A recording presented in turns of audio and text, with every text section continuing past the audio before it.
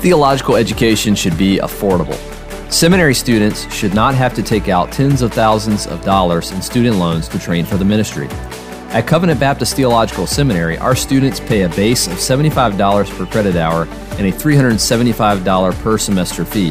For more information on how you can receive informed scholarship with pastoral heart, check out our website, cbtseminary.org.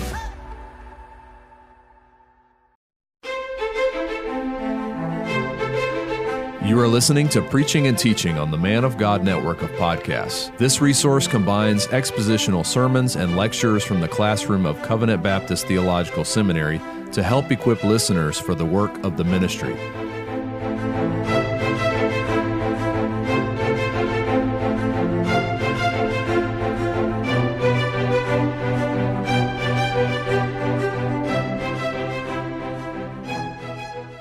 That's Edwards. It's Fuller. It's not Edwards and it's not Spurgeon and it's not Luther. It's Fuller. It's Fuller, the polemicist. Now we're going to look at Fuller, the systematic theologian.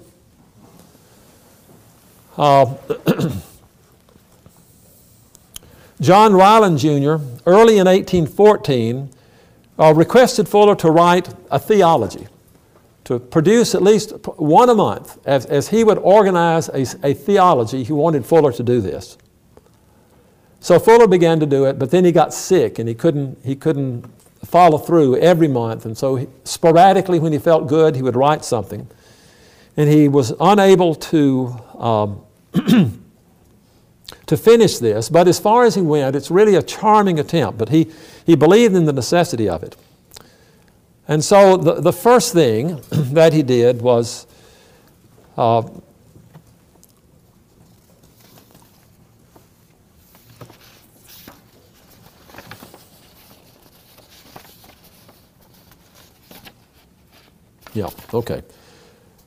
he talked about the nature and importance of an intimate knowledge of divine truth. If you're going to develop a system, then you have to have an intimate knowledge of divine truth. A thorough knowledge of the Bible is first. And so divine knowledge is to be derived from the oracles of God. The oracles of God contain a system of divine truth. Christians should not rest satisfied with first principles, but should go on to perfection. He says, now the Bible is not set out as a system in the same way that nature is not set out as a system. But scientific study shows us that there is a system present, and we can understand nature and understand the world and understand the universe if we begin to develop a system by which we can categorize things, and that helps us increase our knowledge of these things and even increase our love for them and our appreciation of them. So the Bible is the same way. It's like flowers scattered out over the hillside in all different kinds. The person who is a good botanist will go out and be able to identify the kinds of flowers and identify their characteristics. He will say those things that are common to all of them. He will be to isolate those things that are different from all of them, but then he will begin to see that they are divided not only into species, but into genera and into classes and into kingdoms and so forth, and he will organize this. You can organize your understanding of nature to get a greater knowledge of it. Well, in the same way, Scripture has all these beauties scattered throughout it, but there are many themes that are spoken about in different places, simply in some places, more complex in some places, greater revelation in some places, and the person who has the intimate knowledge of divine truth can begin to systematize all of these things and say, this is the biblical teaching about creation. This is the biblical teaching about sin and evil. This is the biblical teaching about redemption, and we gain a greater understanding. And so the Word of God does contain a system of divine truth. Also, what will a deep knowledge of the Word of God include? We must be first well-grounded in first principles. We must not content ourselves with knowing what divine truth is, but we must know the evidence on which it rests. You must not merely state what a doctrine is, but you must be able to uncover the biblical evidence that undergirds this doctrine. We must learn truth immediately from the oracles of God. It alone is sufficient.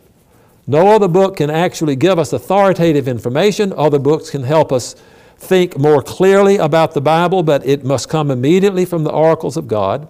We must view it in its various connections in the great system of redemption. So the Bible does contain a system. It contains a system of redemption. It can be organized with minute precision for the purpose of more thorough understanding of each of its varied parts. He gives examples of systematizing the elements of providence as found in Scripture. He gives examples of how various doctrines of Scripture relate to each other: sin, atonement, election, justification. In short, by considering principles in their various connections, far greater advances will be made in divine knowledge than by other means. And then he has talked about the possibility and the necessity of pursuing this knowledge, and then he talks about the importance of such knowledge. So the first article that he writes is the nature and importance of an intimate knowledge of divine truth. And he's introduced the idea that we must have a system. And so the second thing that he does is the importance of a true system. Systems are harmful when they are not put in proper proportion to all the doctrines that constitute the system. And he had been dealing with that. He dealt with that in Arminianism. He dealt with that in Hyper-Calvinism. There were some things true, but there were some things exaggerated, taken out of their proper place. False conclusions were drawn by an extrapolation of certain doctrines into ways that the Bible would not advocate. And so everything must be put in its proper proportion for the doctrines to constitute a true system. Election is wonderful, but can be made damaging if it's made into an excuse for carelessness or arrogance. He illustrated by atonement in connection with the law of God and the person of Christ. He looked at the necessity of divine influence for repentance and faith.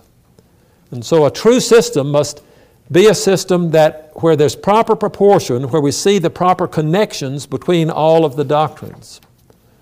Now, as for him, if he wants to see the proper connection of all the doctrines, he wants to produce what he thinks is a true system. He knows there are many ways that people have constructed these systems, but he wanted to look at everything through the lens of the person and work of Christ. To believe the truth concerning Jesus is to believe the whole doctrine of the Scriptures, he says. Reflecting on Matthew 16, Peter's confession, Fuller wrote, "Upon this principle as a foundation, Christianity rests, and it is remarkable that to this day, deviation concerning the person and work of Christ is followed by a dereliction of almost all other evangelical doctrines and of the spirit of Christianity." In his polemic against Socinianism, Fuller wrote, "It is not so in our view of things. We find so much use for Christ, if I may so speak, that He appears as the soul which animates the whole body of our divinity, as the center of the system, diffusing light and life to every part of it. Take away Christ, nay, take away the deity and atonement of Christ, and the whole ceremonial of the Old Testament appears to us as little more than dead mass of uninteresting matter.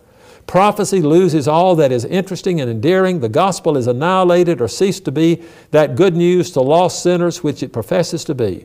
Practical religion is divested of its most powerful motives, the evangelical dispensation of its peculiar glory, and heaven itself of its most transporting joys." So he wanted the center of his theology to be the person and work of Christ. Then the first real manifestation of doctrine, therefore, these have been introductory, is the being of God. In thinking of the cross, one must look to three things. And this is the way that he will build his theology.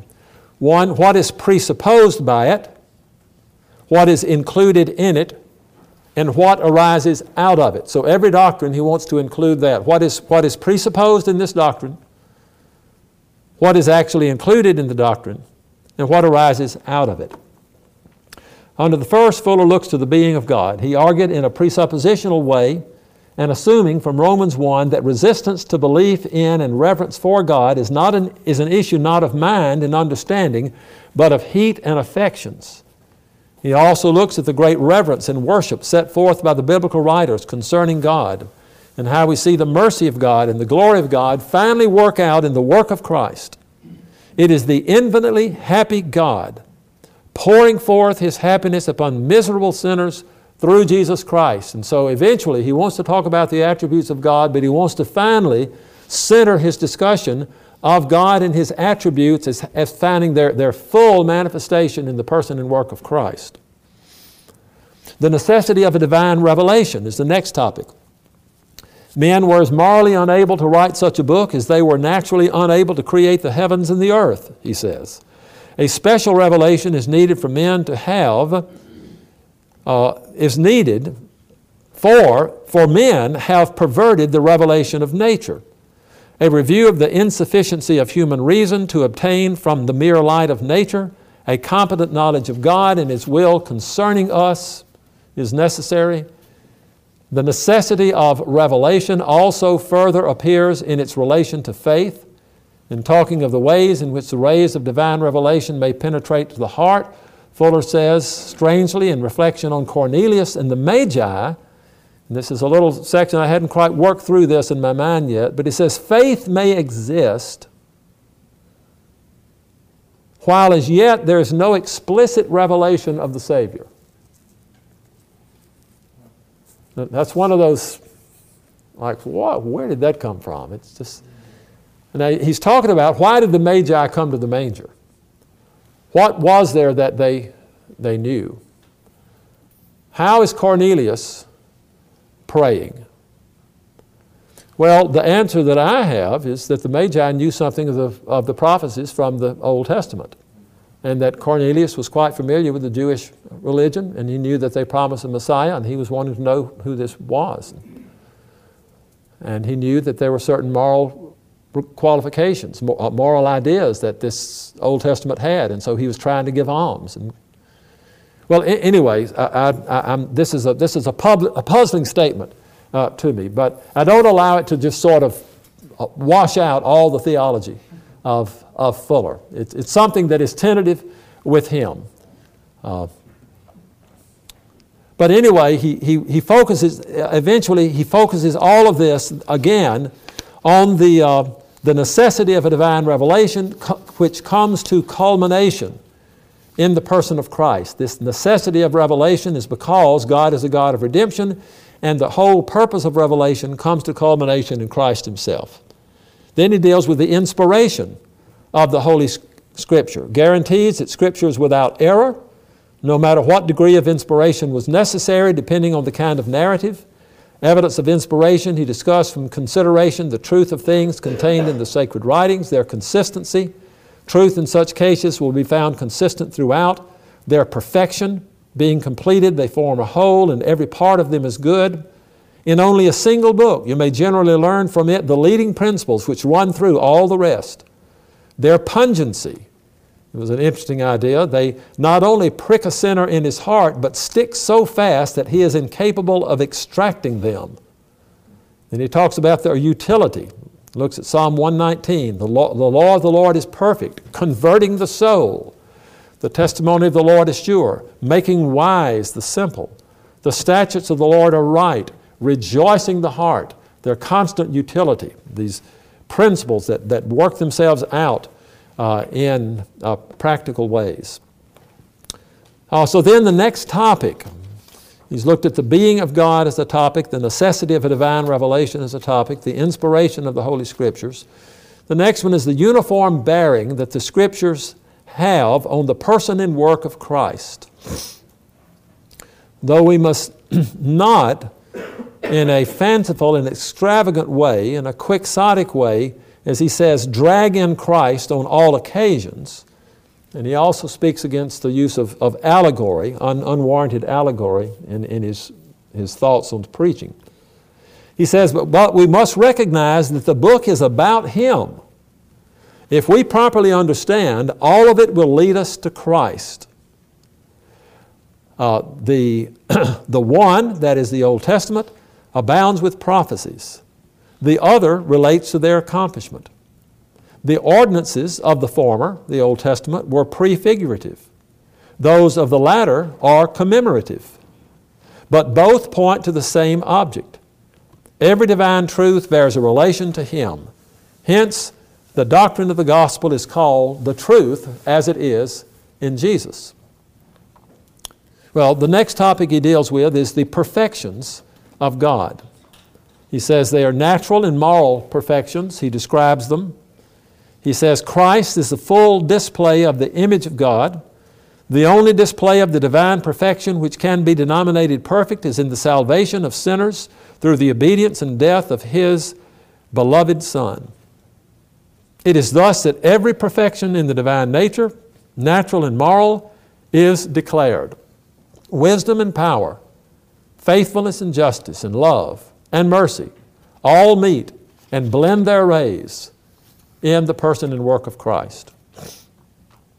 The last one that he got to do was the Trinity. Here he shows the strategic elements of compelling biblical evidence for God's singularity and simplicity of essence, manifest necessarily and eternally in three persons bearing all the distinctions of personhood. He enters into the idea of an economic Trinity. He says an economical Trinity, or that which would not have been but for the economy of redemption, is not the Trinity of the Scriptures. It is not a Trinity of divine persons, but merely of offices personified. But such is not the language of Scripture, nor the representation we have of the relation of each person of the Trinity to the other. Fuller affirms eternal generation. He says the Holy Spirit is not the grand object of ministerial exhibition, but Christ Himself is, in His person, work, and offices. Well, he didn't get to write anymore. He died before he did that. Thank you for listening to this week's episode of Preaching and Teaching, brought to you by Covenant Baptist Theological Seminary. CBTS is a confessional Reformed Baptist seminary which provides affordable online theological education to help the church in its calling to train faithful men for the gospel ministry.